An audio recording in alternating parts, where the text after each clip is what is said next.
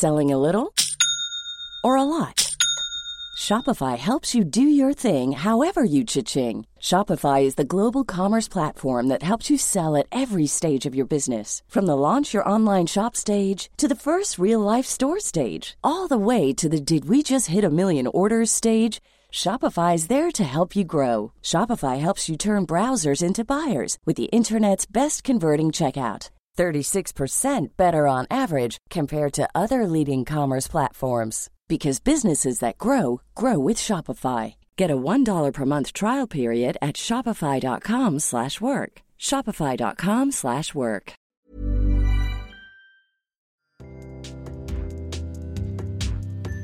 I started out modeling when I was 18.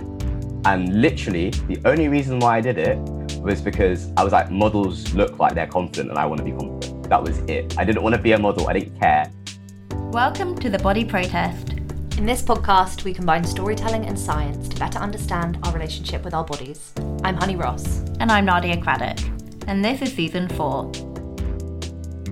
3, 2, 1. Hi, body protesters. That was actually really good. I don't want to roast my own chicken. I kind of stopped halfway through, but I just kept going. But in my ears, it sounded really nice. How are you, my angel Nadia, in this new year we are living in? In this new year that we're living in, I am very well. I'll tell you what, the sun is shining today, so I feel like that's a win.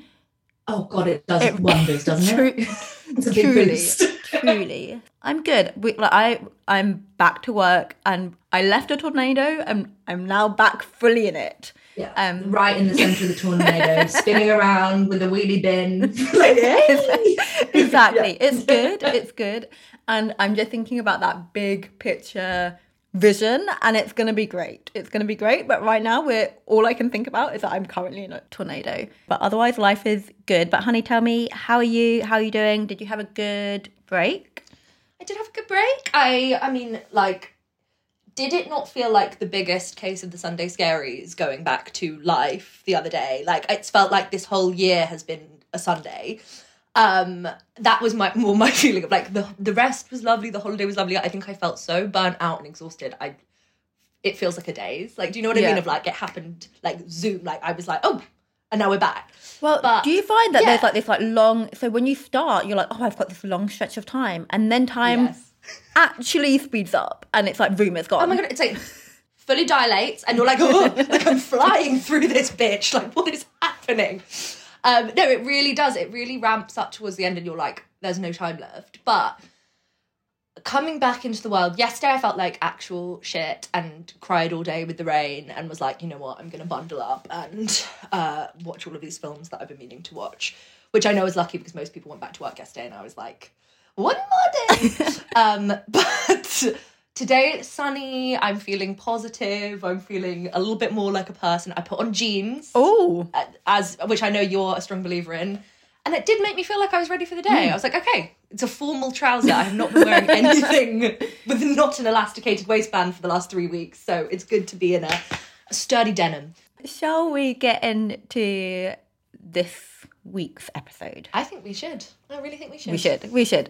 So we spoke with the wonderful Kenny Ethan Jones. Yeah, it was such a gorgeous conversation, and I know I feel like I say this every time, but Kenny has been one of our dream guests from day one, truly. We're such admirers of the advocacy work that he does, and just, big fans of Kenny in general. Fun random fact, I met Kenny, I did a panel with Kenny in January 2020, remember those times? Wow. And it was alongside season 2 Body Protest guest Stephanie Uboa. Oh. And it was at an anti-diet riot club event, which the founder of Anti-Diet Riot Club, of course, is the wonderful Becky Young, who you can listen to on season 3 of our Body Protest archive. So everything coming together, just bringing... you brought that all together beautifully. I'm you've given the listeners 4 episodes to go back and listen to if they haven't. Because it's Stephanie's episode, Becky's episode, Kenny's episode. No, 3 episodes, what am I talking about? But you know what? Listen to any episode of this podcast. There we go. Learn something. Hey. The mileage we get out of one panel. I know. Well, especially I remember those days. Was that Anti-Diet Riot Fest? Yes, exactly.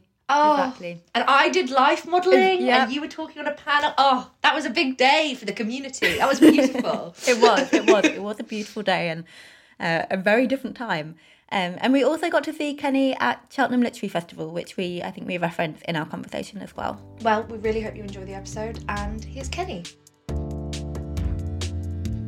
So hi everybody, my name's Kenny Jones. I'm a writer / advocate. Things that I tend to talk about, mostly periods, love chatting about periods. In March of 2018, I made history by being the first trans man to fund a period campaign. And since then, I go on to talk about like mental health, intimacy, and anything that's basically trans related. It's just my advocacy is all around inclusion of trans people and those who exist in marginalized identity. Yeah, brilliant. Thanks so much, Kenny. So a question we ask all of our guests on the podcast, more or less anyway, is if you could tell us a little bit about your relationship with your body growing up. God, it sounds like such a small question, but it's like huge, the biggest question. So the things that I tend to remember was essentially avoiding mirrors for so many years because I felt such a strong discomfort with how I looked. And also between like the ages of 14 to 18, I don't have any photos of myself because I refuse to be in photos. I refuse to like essentially have that moments in my life be recorded because essentially like all of my friends at the time were going through they were going through a male puberty and my puberty was going the opposite way. And I was like, I don't like how I look. I'm not happy with this person who I see in the mirror. And honestly, it was probably one of the like hardest times in your life because you don't want to hate yourself. You don't want to hate your body. You're not born to do that. And so just consistently feeling like disassociated and conflicted. And I remember like going out with my friends and doing things and not feeling anything because I was so sad with essentially the body that I currently existed in. And like, I didn't even have the language to truly explain it. That's how I was feeling as well at the time. Like there wasn't so much language available now around like gendered dysphoria and things like that didn't really exist back then. And so trying to kind of like explain to my mum and she's asking, why am I sad? And I'm like, I don't know. I don't even know how to begin to kind of explain to you. I just don't feel like this body's mine. Like this, I'm meant to love it, but I don't. And yeah, I think as well, like it became harder for her and it put a strain on our relationship because she wanted her child to be happy. And I had no idea how to help her make me happy. And so, yeah, it was really difficult. And then as I got a bit older, I ended up with I'm not even going to classify it as a 6-pack. I would say it was a skin pack because like I didn't have much meat on me. And that was the only part of my body that I started to like. And I was like, okay, this is nice. Like girls like boys with 6-packs, right? Like, so I started to love that part of my body. And I swear to you, probably throughout that age gap that I talked about, that age bracket, you would only see pictures of my 6-pack. Like that was it. Like my Facebook photos, that was it. And so that was kind of the only kind of moment that I felt kind of connected to my body throughout my childhood. And it was only when I started testosterone, when I was 19 at the time, when I started to kind of like reconnect with my body. And it was done in a very intentional way. It wasn't just like testosterone started happening, all these changes. I started to try to do specific things to feel basically more connected to my body. The first thing was looking in mirrors, just looking like, and just standing there and like, I felt shy. No one was there, but I felt so shy and it felt like just weird. Like I was doing something wrong because for years, I just didn't look at them. Like I remember getting to the point where I was like trying to take down mirrors in my house because I just didn't want them there. My mum didn't really care. So she was just like, do what you're doing. But she kind of realized that that's why I was doing it and just was like, no, this is going back up on the wall. Get over it.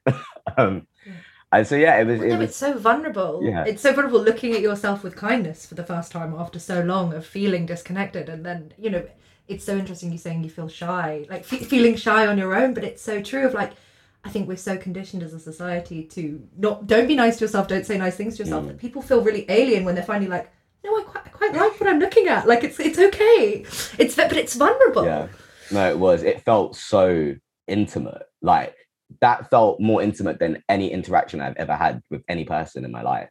It just felt like essentially like literally facing yourself in the mirror and being like, it's okay. I think it came to a point where I was like, I disconnected and was like, this is not okay. And then it came to a point where I was like, it's actually okay how I feel, but this is not how I want to feel for the rest of my life. And so we need to do something about this because I can't live this way.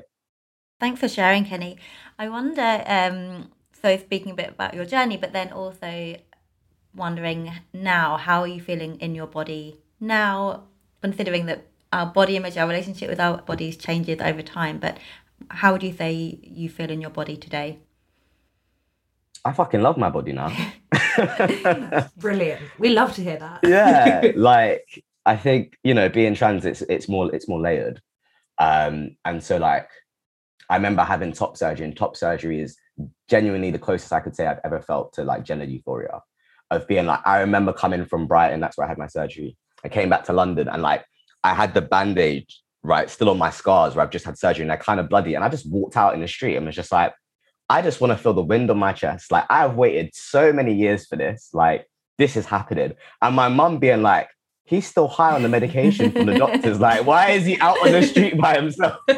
And I was like, no. Yes. Yeah, I was honestly, like, I felt like I was in the Titanic, like at the front, just like feeling the wind. Like, it was, I don't know whether it was just the drugs or like generally like a high. I reckon it was a mixture of the two, but I loved it. And I feel like, yeah, that was kind of that moment that I was like, this is how I can feel.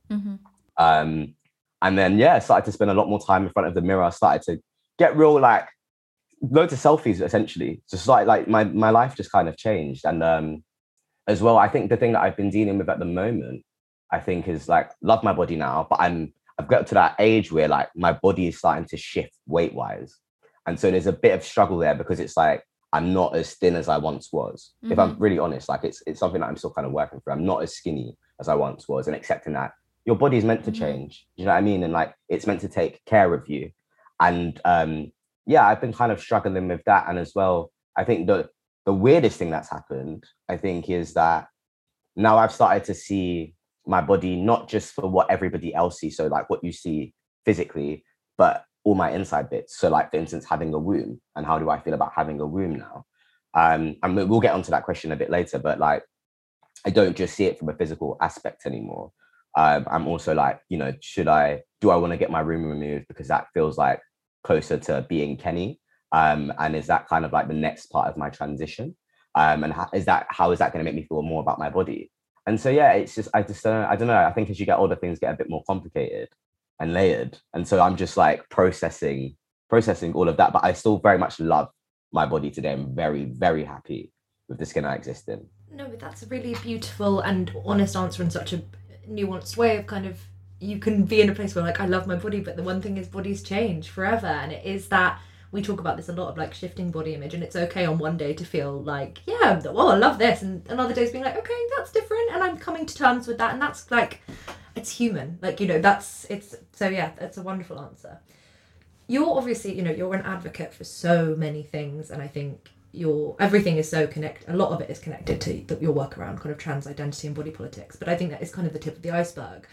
And I would love if you could tell me a bit more about the advocacy you do for mental health and intimacy, and why you think it's so vital for these stories to be heard. Well, like you said, it's kind of all linked. Like I never wanted to be an advocate, if I'm honest. It came out of necessity, and all of the other topics that I speak about come from necessity. Like the talking about mental health came from spending a lot of time on the internet, and then one day just feeling really shit and being like, I'm going to write about this, because I can imagine that other people possibly feel like this. And then I remember the first kind of like big post that I ever did on mental health was basically like, I have an emergency state of health list. And it's like things that I do when I'm at a real low. So like, I make sure that I have noodles, because I don't really tend to like make food for myself when they're simple. I communicate with one friend truly how I'm feeling. I take time just to like listen to my body and how I'm feeling. And it's very like structured. So it's like, I don't have to think about doing things. And so I posted that, and the reaction was just like, oh my God, like, why haven't I thought about this? Like, you know, I have low days too. And I just realized like, why are we not speaking about this? Especially like, as well, men specifically, like, don't really tend to talk about mental health. And I'm like, we struggle with things too. And it's like, it doesn't help keeping it all in. And I feel so much better when I communicate, even if it's just like ranting or just getting it out. Like, I feel so much better for just putting it in the universe and accepting it. Like there's something very therapeutic in that. And so that's why I ended up talking about mental health. Really, it was not this big thing that I was like, I'm going to do this. It just ended up happening. And the same for intimacy. Like I really struggled with sex when I was younger, again, because of my disconnection with my body. And sex kind of felt like an obligation within my relationships. I knew it wasn't, but it felt like an obligation in the sense that, like, I wanted my partner to be pleased. I wanted to be pleased, but there was so much of a disconnect there that I just struggled with it, and it felt like a job, felt like a chore. Yeah. And so when I started to realize that, lots of trans men have this same kind of disconnect because you've spent so long disliking your body, and now you've got to come into it, and coming into it by yourself is hard enough, and then going away with a partner and doing things, and like, always in the back of my head was, how does this person actually feel about me? Like, do they fully accept my trans identity? Like, or are they judging me? And like, all of those thoughts while you're trying to have sex, like, I felt like my brain was going to explode at times. And so the conversation around sex and like talking about it was more around like making cis people understand what trans people are kind of like going through, because I feel like trans people never explain these things to their partners, because some people just don't have the language to be able to explain what they're feeling. But I'm lucky enough that I feel like I can. And so I was like, I'm going to take on this conversation. And I did like a 5-minute video on Instagram on the fly. I was just like, I'm going to try it and see what happens. And it was basically me just talking about sex and being like, I love my mini penis, which is essentially an enlarging clitoris.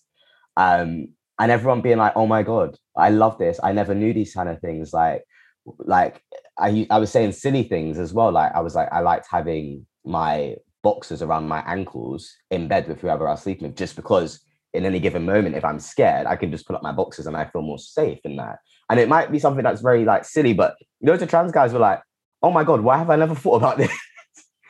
And so, yeah, it just came from like necessity and just kind of saying what's on my heart and my mind, and like all of the kind of things that I've been through, and just not wanting someone to go through it, and even if they are going through it, not have the language or the resource to feel seen of their experience, because it's just like you feel like you're alone, and that makes it so much worse. Completely. And I think the work you do really helps people feel not alone, on so many levels. Just even communicating that it's hard to communicate sometimes, I think is really important. I think people feel like there's something wrong with them when they struggle to find the right words, and it's like, no, it's really hard, like, that's okay. I think it's interesting because I think a lot of what you've said has come back to finding the language and finding the words. What actually helped you get that kind of lexicon around being able to talk about what you're feeling and what you're going through? I don't know, I guess it's just like, God, like, just over the years, just writing more and more, and generally just, reading a lot. Like, I read currently maybe a book every 2 weeks. And so once you start to like, wow, I don't know how I do it, to be honest, but I absolutely love reading. I feel like my language has come from all of those conversations and all of those books I've read. And I've gone, I like this, I'm going to keep this. Oh, I like that conversation. I like how they phrase that. I'm going to keep this. And I've essentially built my own toolbox. And sometimes like it takes weeks for me to even process how I'm feeling. Like sometimes like when I talk to my partner, Megan, and she asked me what's wrong, I'm like, I genuinely don't know. Like, I just don't know. I need more time to process it. And sometimes just writing it, even if no one's ever going to see it, and even if it's just like, it's fucking terrible with all the grammar mistakes and like certain words don't even make sense. It's just about the practice of it. I feel like if you don't get into the habit of trying to talk about how you feel, then it's never going to happen. Like, I love journaling, and I always used to say journaling feels like trapping thoughts on a page of like, it can feel so loud in your head sometimes, and to actually like, it's like catching fireflies in a jar. Like, it's like, nope, like, stay in there, like, you're trapped now. Like, you can't harm me. And it's also just, it's helping you process how you're feeling when you're not even sure yet, because the thoughts are so present. Yeah. And also I think as well, it helps because it's like, I go to therapy every 2 weeks.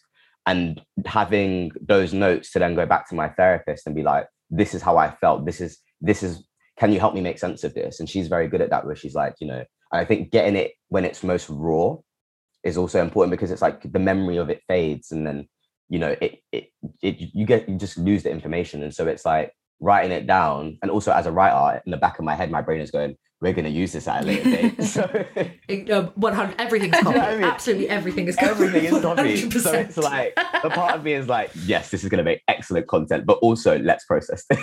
Well, no, but what's nice is it will make content that will help people, I think is how I always see it. Of like, when I'm like, okay, I'm writing down something really painful now, but maybe in a couple of years when I look back on this, I'll be able to make it into something useful and beautiful for other people. And yeah, we're on the same page.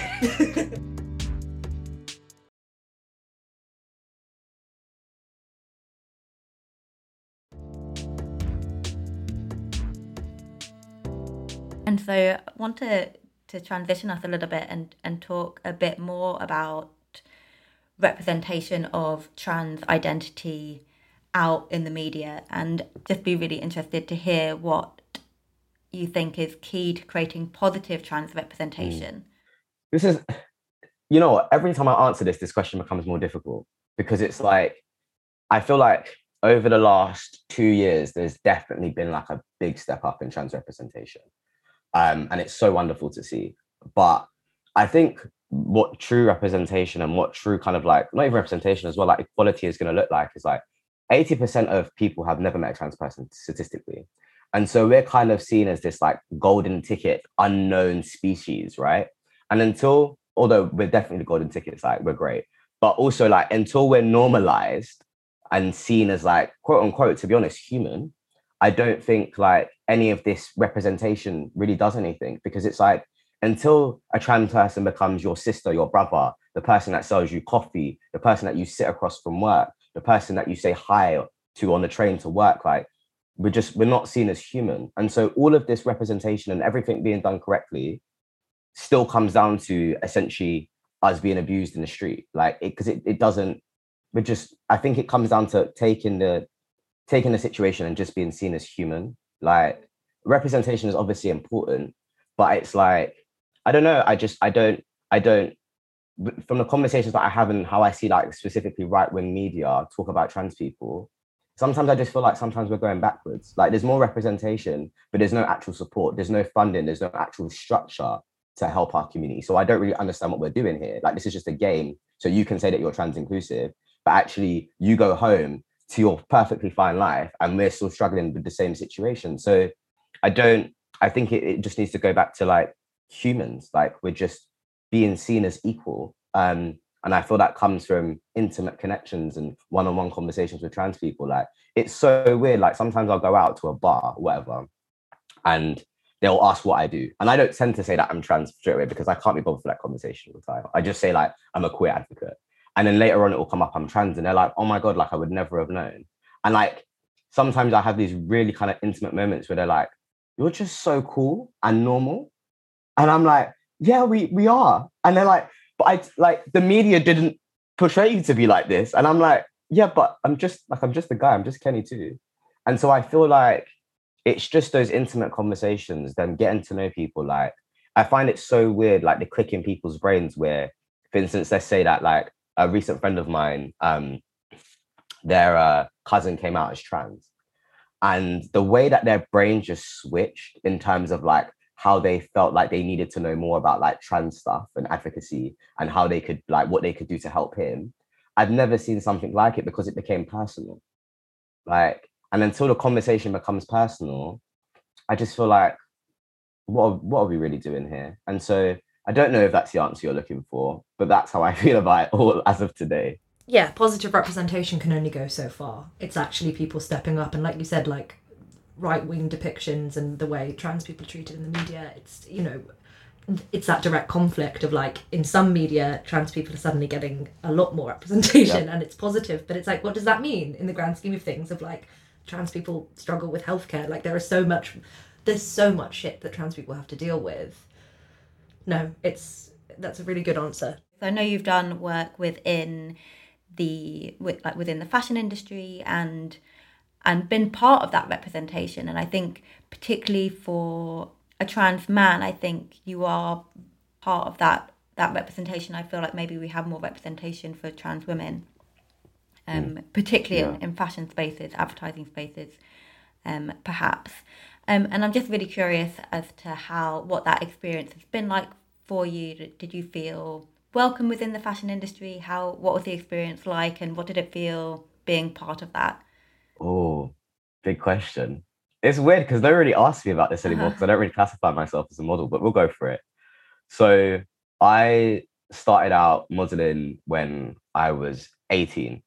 And literally, the only reason why I did it was because I was like, models look like they're confident and I want to be confident. That was it. I didn't want to be a model. I didn't care. Their lifestyle looked great. They looked like they was having a fun time. They got loads of free shit. I was like, why would you not want to do this? And so my sister turned around and she found this agency and she said, you should talk to them. And essentially at the time they represented quirky models. So like most tattooed man in the world, women with the most piercings, they were very known for that. And so I joined a very weird and wonderful board of models and it was a fucking great time. And so as I started to go into modeling, basically what ended up happening was I was just getting booked for things for being trans. Like I never got to do generic modeling. And so I started to feel like a token, like you're only wanting to use me as a model when it comes to like trans related stuff. And also like, I do want to do that, but sometimes I just want to be an ecom model. Like, why can't I just be a regular model too? And so having that conversation with that agency, like it just wasn't working out. And I realized at the time I blamed them, but it was the industry. Like the industry just wasn't willing to book me, basically. That's what was happening. As well as the fact that I'm like a short 5'5" and male models are meant to be 6 foot and above. And so I was already I was already like working up against the grain in that sense. So yeah, it was really difficult. And I think what you're saying is very true. Like there was definitely a lot more like trans women, like they have the long legs, they have the cheekbones, like they look fucking fabulous. Like damn right they should be modeling. And trans men tend to look a bit more feminine. And I think that's where the modeling agencies were just a bit like, oh, well, they don't quote unquote look like a guy, so we're not interested. And also around that time, so you're talking about 6 years ago, companies were scared of being trans inclusive because they were scared of the backlash that would happen from including a trans person. And so they didn't want to do it. And so it was just this consistent uphill battle that I felt like I'm not going to win. And so I kind of shifted what I was doing. So I moved to being more of an advocate. And obviously with an advocacy, like you do modeling, like that's a part of it. And when I started to take that approach, the game changed. The game completely changed. Like I walked a catwalk for a brand called DB Burden, loved it. Walked for Giacomo, loved it. I walked on water. Do you know how hard it is to walk on water? What? It was, yeah. I don't know how you go about doing that. I don't even know. Are you Jesus? It was so cool. I signed to my new modeling agency at the time. And they were like, right, you're going to work with Giacomo and you're walking on water. And I was like, for my first job, are you serious?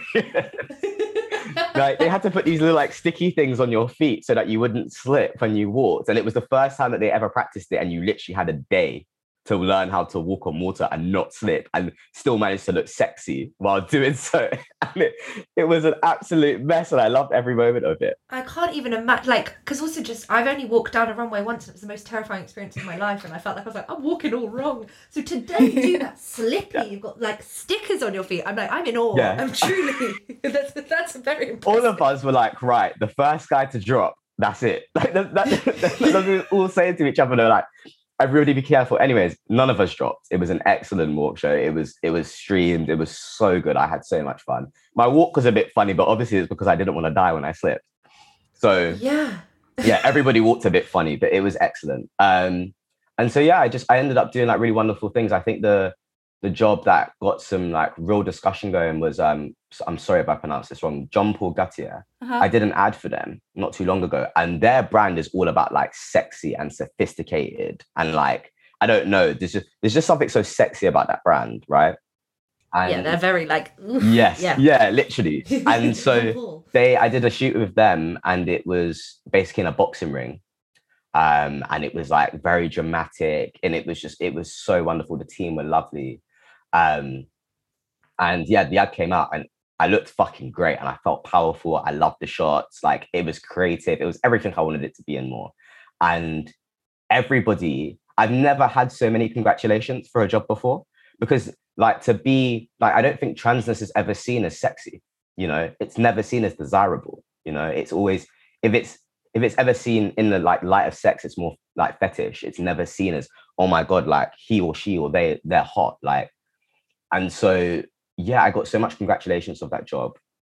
And I feel like in terms of where the industry is going now and like my career, I feel like I'm ready to step back into modeling more, because I feel like brands are choosing me because of my representation, but because I'm trans, but it's not the only reason. And they truly care about inclusivity versus what it was before, like a tick box exercise.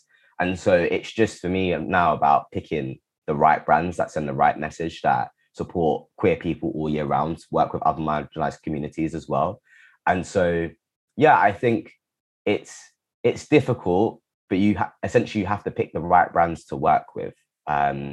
And like any trans guy that's trying to get into model, or any trans person, I think the biggest hurdle is your self-confidence, because you're not really confident in the beginning. I don't know many trans people who, because of like, obviously like gender dysphoria not every trans person experiences it, but most people do.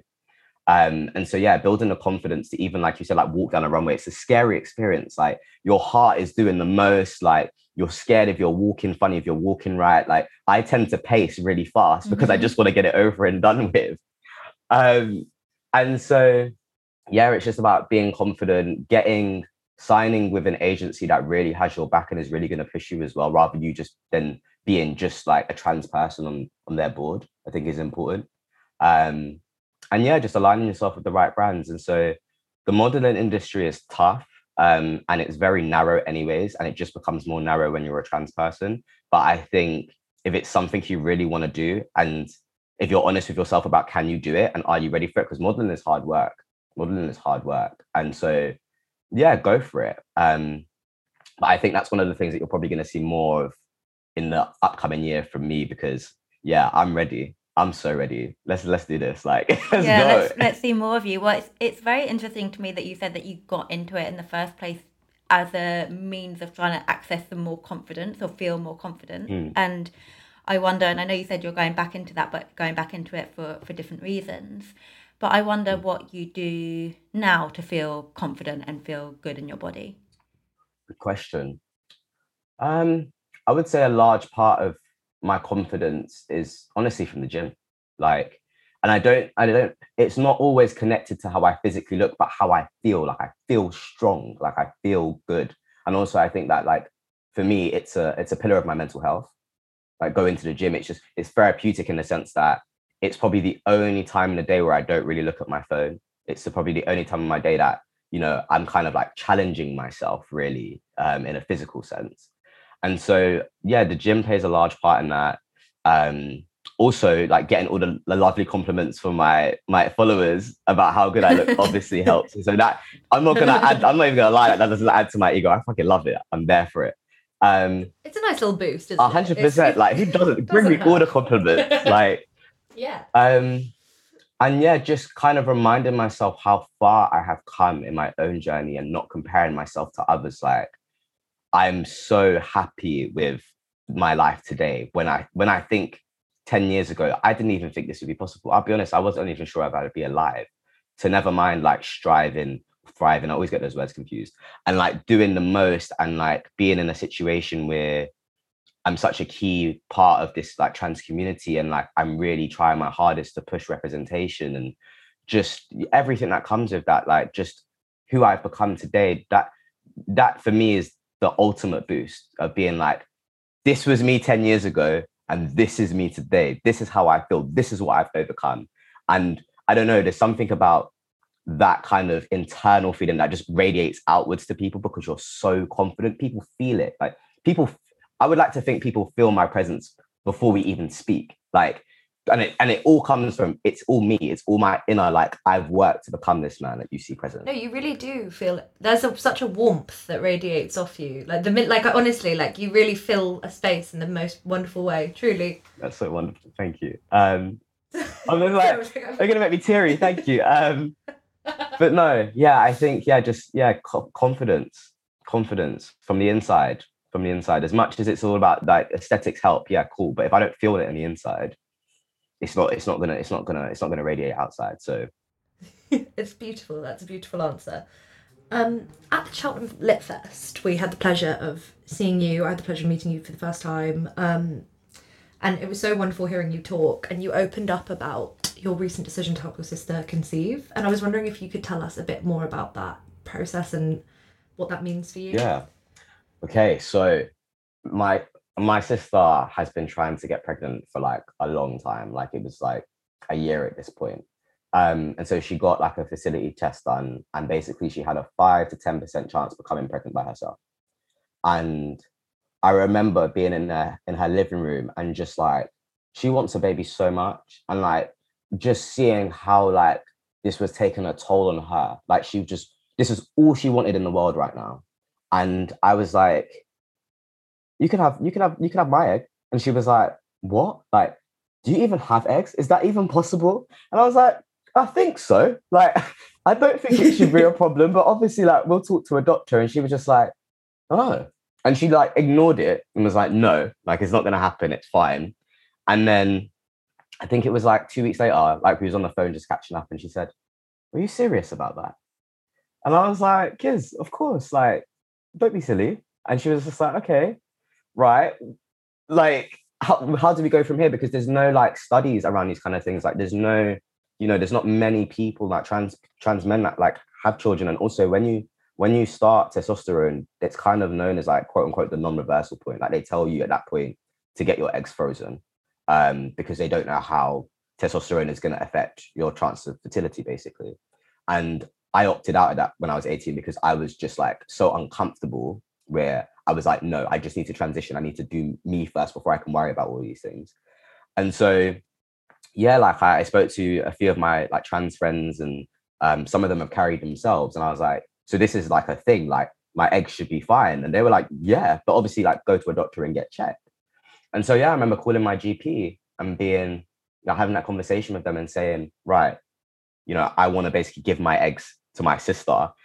And the doctor, bless him, trying his hardest to like understand the context of what is happening. Like he did it really well, and made it sound like very normal. He was just like, yeah, okay, like it's fine. But essentially what that process means to me is that I have to pause testosterone. And so there's a lot of like emotional stuff within that, and like anxiety around that of, what I didn't deal well with estrogen being my main driving hormone before. And so what is it going to be like now? But I also respect, like, I'm very much more comfortable in my skin now. Like I've been transitioning for a long time. My mental health is way more stable. And so I feel like I can undergo this. And I said to my sister, like, I kind of wanted to do it anyways, because I know that your eggs start to decline when you turn 30. And so I'm 27. And so I was like, it just makes sense to get it done now. And so at the moment, I'm waiting to be referred to like the fertility clinic. And they're like going back and forth with a specialist clinic to understand the best way for me to like basically slowly come off testosterone. And then you'll do like, I think it's not IVF, but it's similar to IVF. So I'll go on all those kind of drugs, and we'll do like a blood test to like check my fertility levels. Sorry, I'm not using the right language here, but like this is the best ways that I can explain it. And then, yeah, I'll get my eggs taken, and my sister will get to have one of them. That's basically the end goal. And I think after that, for me, I would then want to get my womb removed, because that feels like the kind of like final steps of my transition for me. And so it's very exciting, very scary. I don't know what's going to happen. I'm already like, right, I need to increase therapy because I need like more support mentally. Like my head is already like turning about how am I going to be able to take care of myself in this time, and also not feel like disassociated from my body. And they're like having an amazing partner, and like I know that she will take care of me. And like my sister, bless my sister didn't really want me to do it because she was thinking about that process for me and coming off testosterone and how that was going to affect me. And so, yeah, I feel ready. Like I don't know when it's going to happen, because all of the doctor's timings at the moment are all about the place because of COVID. But I just feel like if this doesn't make me the best brother ever, I don't know what does. And as much as I'm doing this for my sister, I'm doing it for me. Like I just feel like now is the time. I've always kind of wanted a child. I kind of was like, well, I might not be able to biologically have one on my own. That's fine. But now that I know that option's available for me, it just feels like the right thing to do. It's just the most beautifully selfless thing you could do. Like I was so moved when you were talking about that story at Cheltenham, and I was like, you're incredible. You really are. It's a very special thing to do, and I'm so glad that you're putting everything in place to make sure that you're going to be okay. Like having that extra therapy, having that toolbox, having the support from your partner, like the difference that makes. And it's like, just to be honest, even hearing someone talk about this, I'm like, you sharing your story, so many other people go, oh, I can do that. Oh my gosh. Yeah. Like, and that's something that's possible, and that's so beautiful. Like, that's amazing. I've had so many messages of trans guys. They're like, you can do that. This is a thing. I never knew. I was like, neither did I. but now we're here and it's happening. And yeah, I'm trying to make it a documentary as well. Working with some people. Hopefully that comes through. But even if it doesn't, I'm going to document it for myself. And I just feel like that kind of content needs to be in the world because, you know, again, with it coming down to healthcare, like the system is set up to not support fertility of trans people. And so I think just knowing that, knowing your options and knowing that this is available just brings back some power to us and to our legacies. And, you know, we want children too. Like, what the hell? Completely. As is your right. Like, you know, if it works, like, fuck it, yes. Like... I know. So no, I'm very excited. I don't know, things like this, I love weird and wonderful things. And so this just feels like that for me. And I'm excited to see my sister with her baby and go through that process again. I'm excited of knowing that one day I could possibly have my own biological child.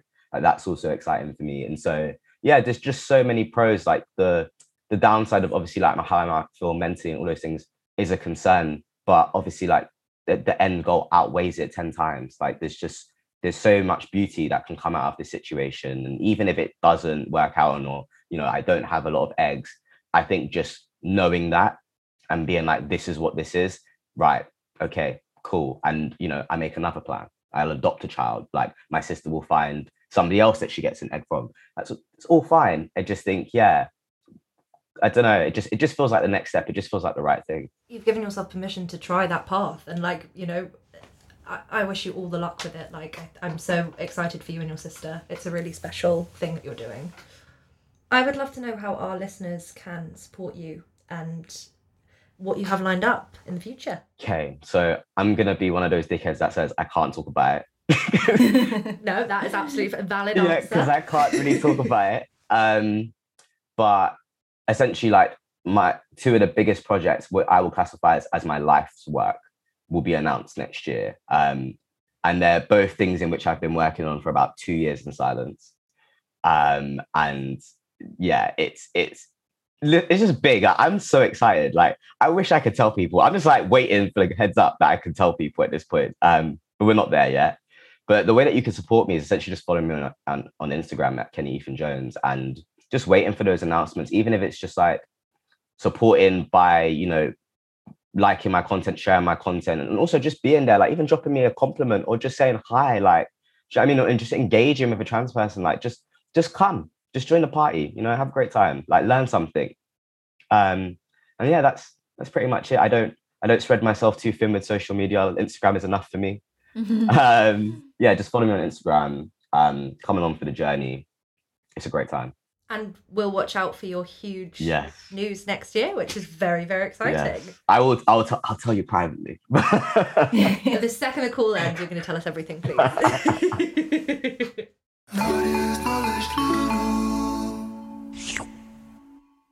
What a lovely chat. Isn't Kenny just a breath of fresh air? I really, really love Kenny. Yeah, and always the way. I think when we turned off the mic, we went on and had another like half an hour conversation that we're like, oh, this should all be recorded. But there you go. Truly. But then we're like, I like the juicy bits just for, I know. For the Patreon, maybe. Who's to say? Nadia, I would love to know, what is on the menu for today's Knowledge Noodle? Yeah, that's a very good question. I thought it would be really nice to talk about something called body image flexibility. So it's not super related to our conversation with Kenny, but it's something I've been thinking about a lot and actually comes up in a lot of our conversations with our guests. Okay, I'm very interested to know more about this. Tell me about body image flexibility. Okay, so it is a spin-off from psychological flexibility. Are you familiar? Is that something that you're familiar with, or shall I talk through? No, it is not. I'm not familiar with this. Okay, talk me through psychological flexibility. I'm very excited. No, so this is something that it's kind of like a running joke within our team because we're all like, need to exercise some psychological flexibility in these trying times. I feel like, okay, this seems like a practical one then. Yeah, so that's like essentially a teaser of what psychological flexibility is. But gorgeous. It is defined in the scientific literature as the ability to fully experience the present moment whilst engaging in behaviour that is consistent with one's chosen values, even when the present moment includes difficult emotions, thoughts, memories, or body sensations. So essentially, it's when we accept our own thoughts and emotions and act on long-term values rather than being reactive to particularly negative thoughts and feelings. Wow, that's really important. I mean, that's such an interesting term, and it makes a lot of sense. It's kind of, I'm so worried I'm going to get this wrong, but it's almost like being able to take a step outside of yourself, seeing how far you've come almost, and applying all the things you've learned and being present in the moment at the same time. It's a lot. Yeah, and as you say, it's one of those things that kind of makes sense, and people have like cleverly put a name onto it. So then, and I think that's when you can then harness something or like teach something a little bit more concretely. But as I say, it's something that particularly during this pandemic, we've as a team have been saying a lot, as being like, we're in these very trying testing times. It feels so difficult to do anything, but we still need to get this like project done or whatever. Yeah. Like, and we still want to like push through and get this done. So rather than being like when your thoughts and feelings are like, we need to give up right now.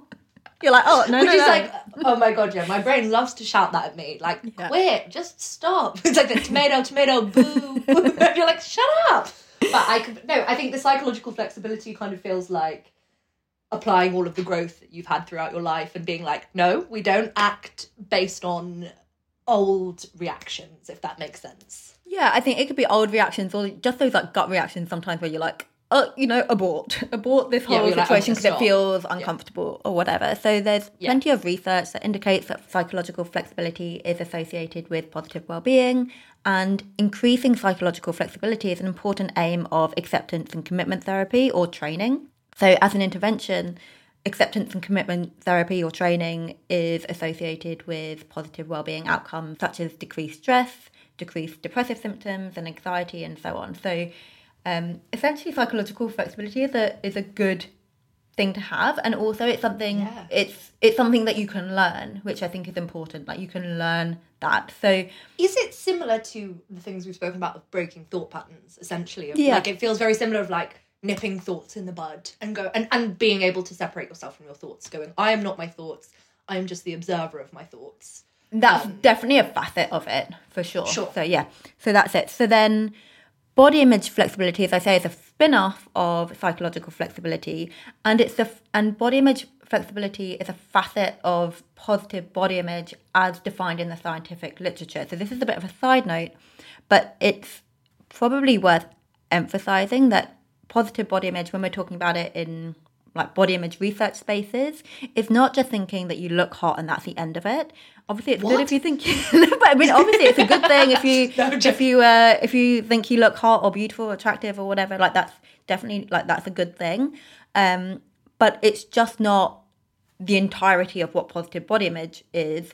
To me, like, thinking you look hot is what I would call body satisfaction. So you're high on body satisfaction if you think you look hot. Like, great.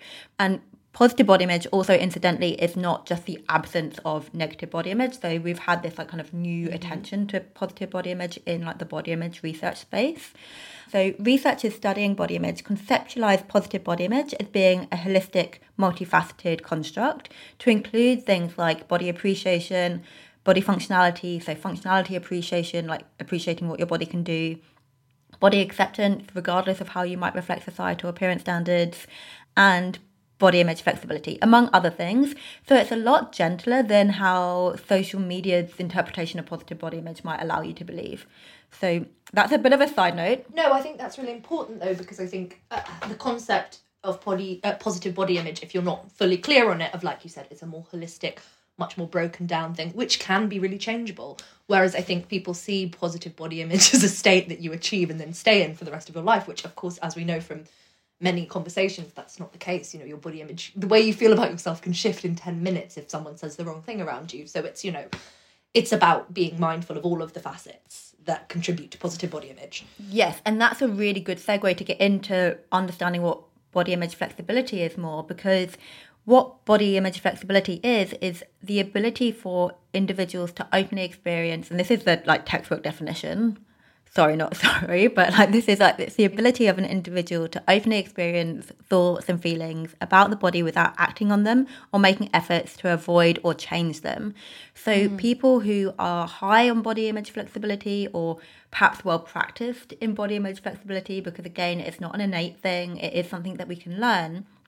So people who are high on body image flexibility are able to behave in ways that are aligned to their core values, even when confronted with, quote, body image related threats. So, as an example, you could be scrolling on Instagram looking solely at pictures of people who reflect a very narrow appearance ideal. You can notice that you're feeling worse about your body. You can notice that you're feeling bad about your body, and have thoughts that you should change your body, you should maybe change how you're eating or whatever. You can notice all of these thoughts and still continue to look after, care and nourish your body and live your full, happy, big life in spite of those thoughts and feelings, because of that bigger picture value and respect for your body, perhaps a respect for your well-being in general, or like it could be any of those things, right? But it's that bigger picture. So having those negative thoughts around your body,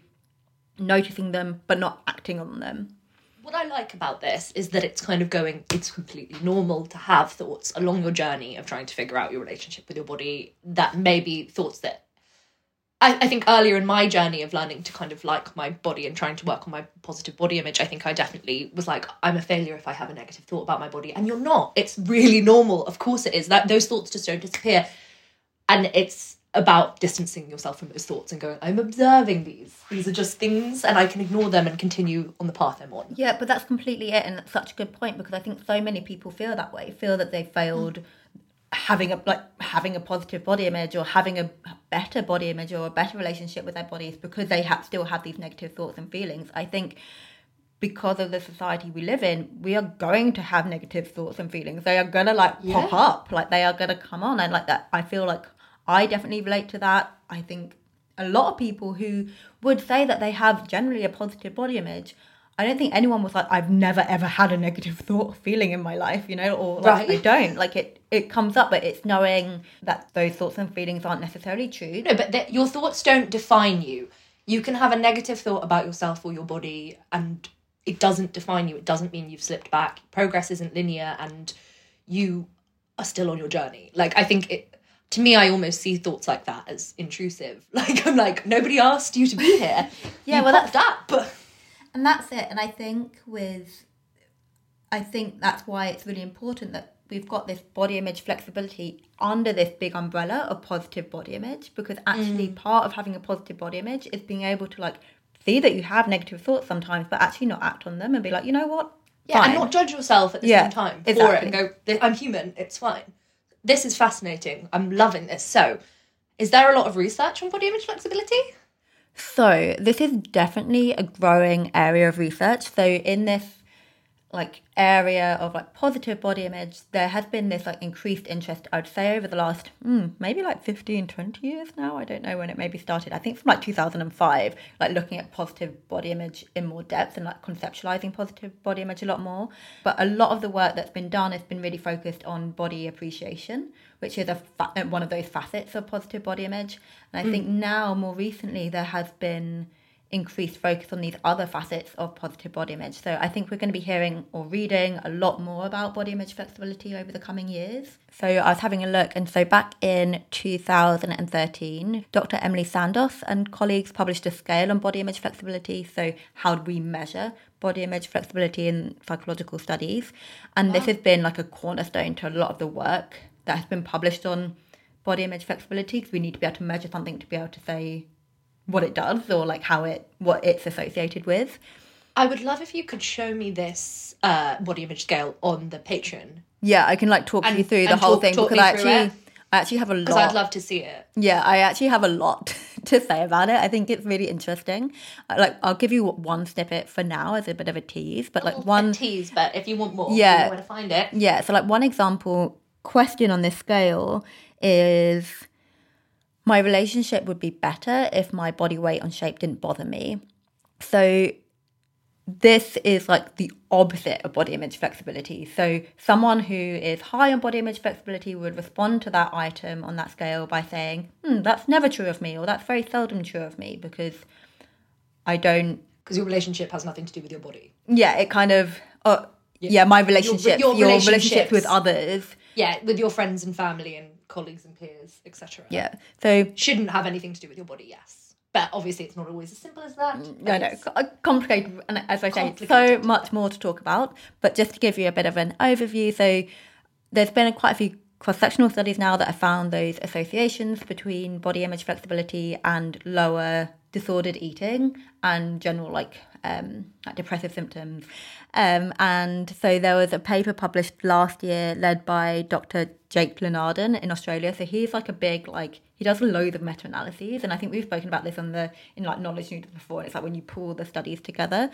So I think that's his key thing. But anyway, he published this meta-analysis last year along with a bunch of other people and looked at 56 studies on body image flexibility and found that body image flexibility was associated with lower levels of disordered eating, lower levels of body image problems, and lower levels of psychopathology, which is very fancy way of saying depressive symptoms or anxiety, I imagine, without looking at the paper again. And they also found that body image flexibility was consistently associated with higher levels of positive psychological constructs, such as higher self-esteem and life satisfaction. So essentially, it's a very interesting facet of positive body image, something that we want to get into a little bit more. As I say, we'll use a bit more of this psychological flexibility. Yeah, and I think the takeaway is, as you were saying before, is that you're not a failure if you have negative thoughts or feelings about your body. You haven't unraveled all of your body image work if a negative thought comes in. No, exactly. I think to me it feeds into toxic positivity of if you have gotten to this point of 100% loving your body, which no one has, it's this idea of you would never have a single negative thought about yourself in your mind again. You'd never compare yourself to anyone again. It's it's just not realistic. We're all humans. We were all raised in the same world. We don't live in a vacuum. And it's you're not a failure. You are not a failure. You're human. It's so important to remember that. And yeah, I do think of things like negative thoughts about my body when they come into my head, which they do because I'm a person. I'm they do feel very intrusive. It's coming from an outside source, and I think that's because I've gotten to a point of practicing body image flexibility without even realizing it. Of you can get to a place where you've distanced yourself from your thoughts enough where you're able to look at them and not, it can feel really overwhelming at first, but you are able to step outside of that. Yes, and you're not acting on them in a way where you're oh, okay, because I'm having these negative thoughts, I need to do X, Y, and Z, or I need to remove myself from social situations because people are not going to like me because of my body, or all of these things that we're kind of taught to believe. Yeah, so it's amazing if you were able to recognise a thought about your body that's maybe not the nicest and then get on with your day as normal. You are a champion in my eyes. We are very proud of you over here at the Body Protest. Nadia, thank you for that gorgeous noodle. Wonderful. Love you so much. Love it. Thank you so much, honey. Thank you so much for listening to the Body Protest podcast. We really hope you enjoyed this episode, and it would mean the world to us if you could rate, review, share and subscribe. You know what to do. And if you're left wanting more, why not check out our new Patreon for some exclusive bonus content. You can now also drop us an email at thebodyprotest@gmail.com. This podcast is produced by the sensational Daisy Grant, and our dreamy music is by Eve Garland. And our new Knowledge Noodle jingle is by Zane Morris.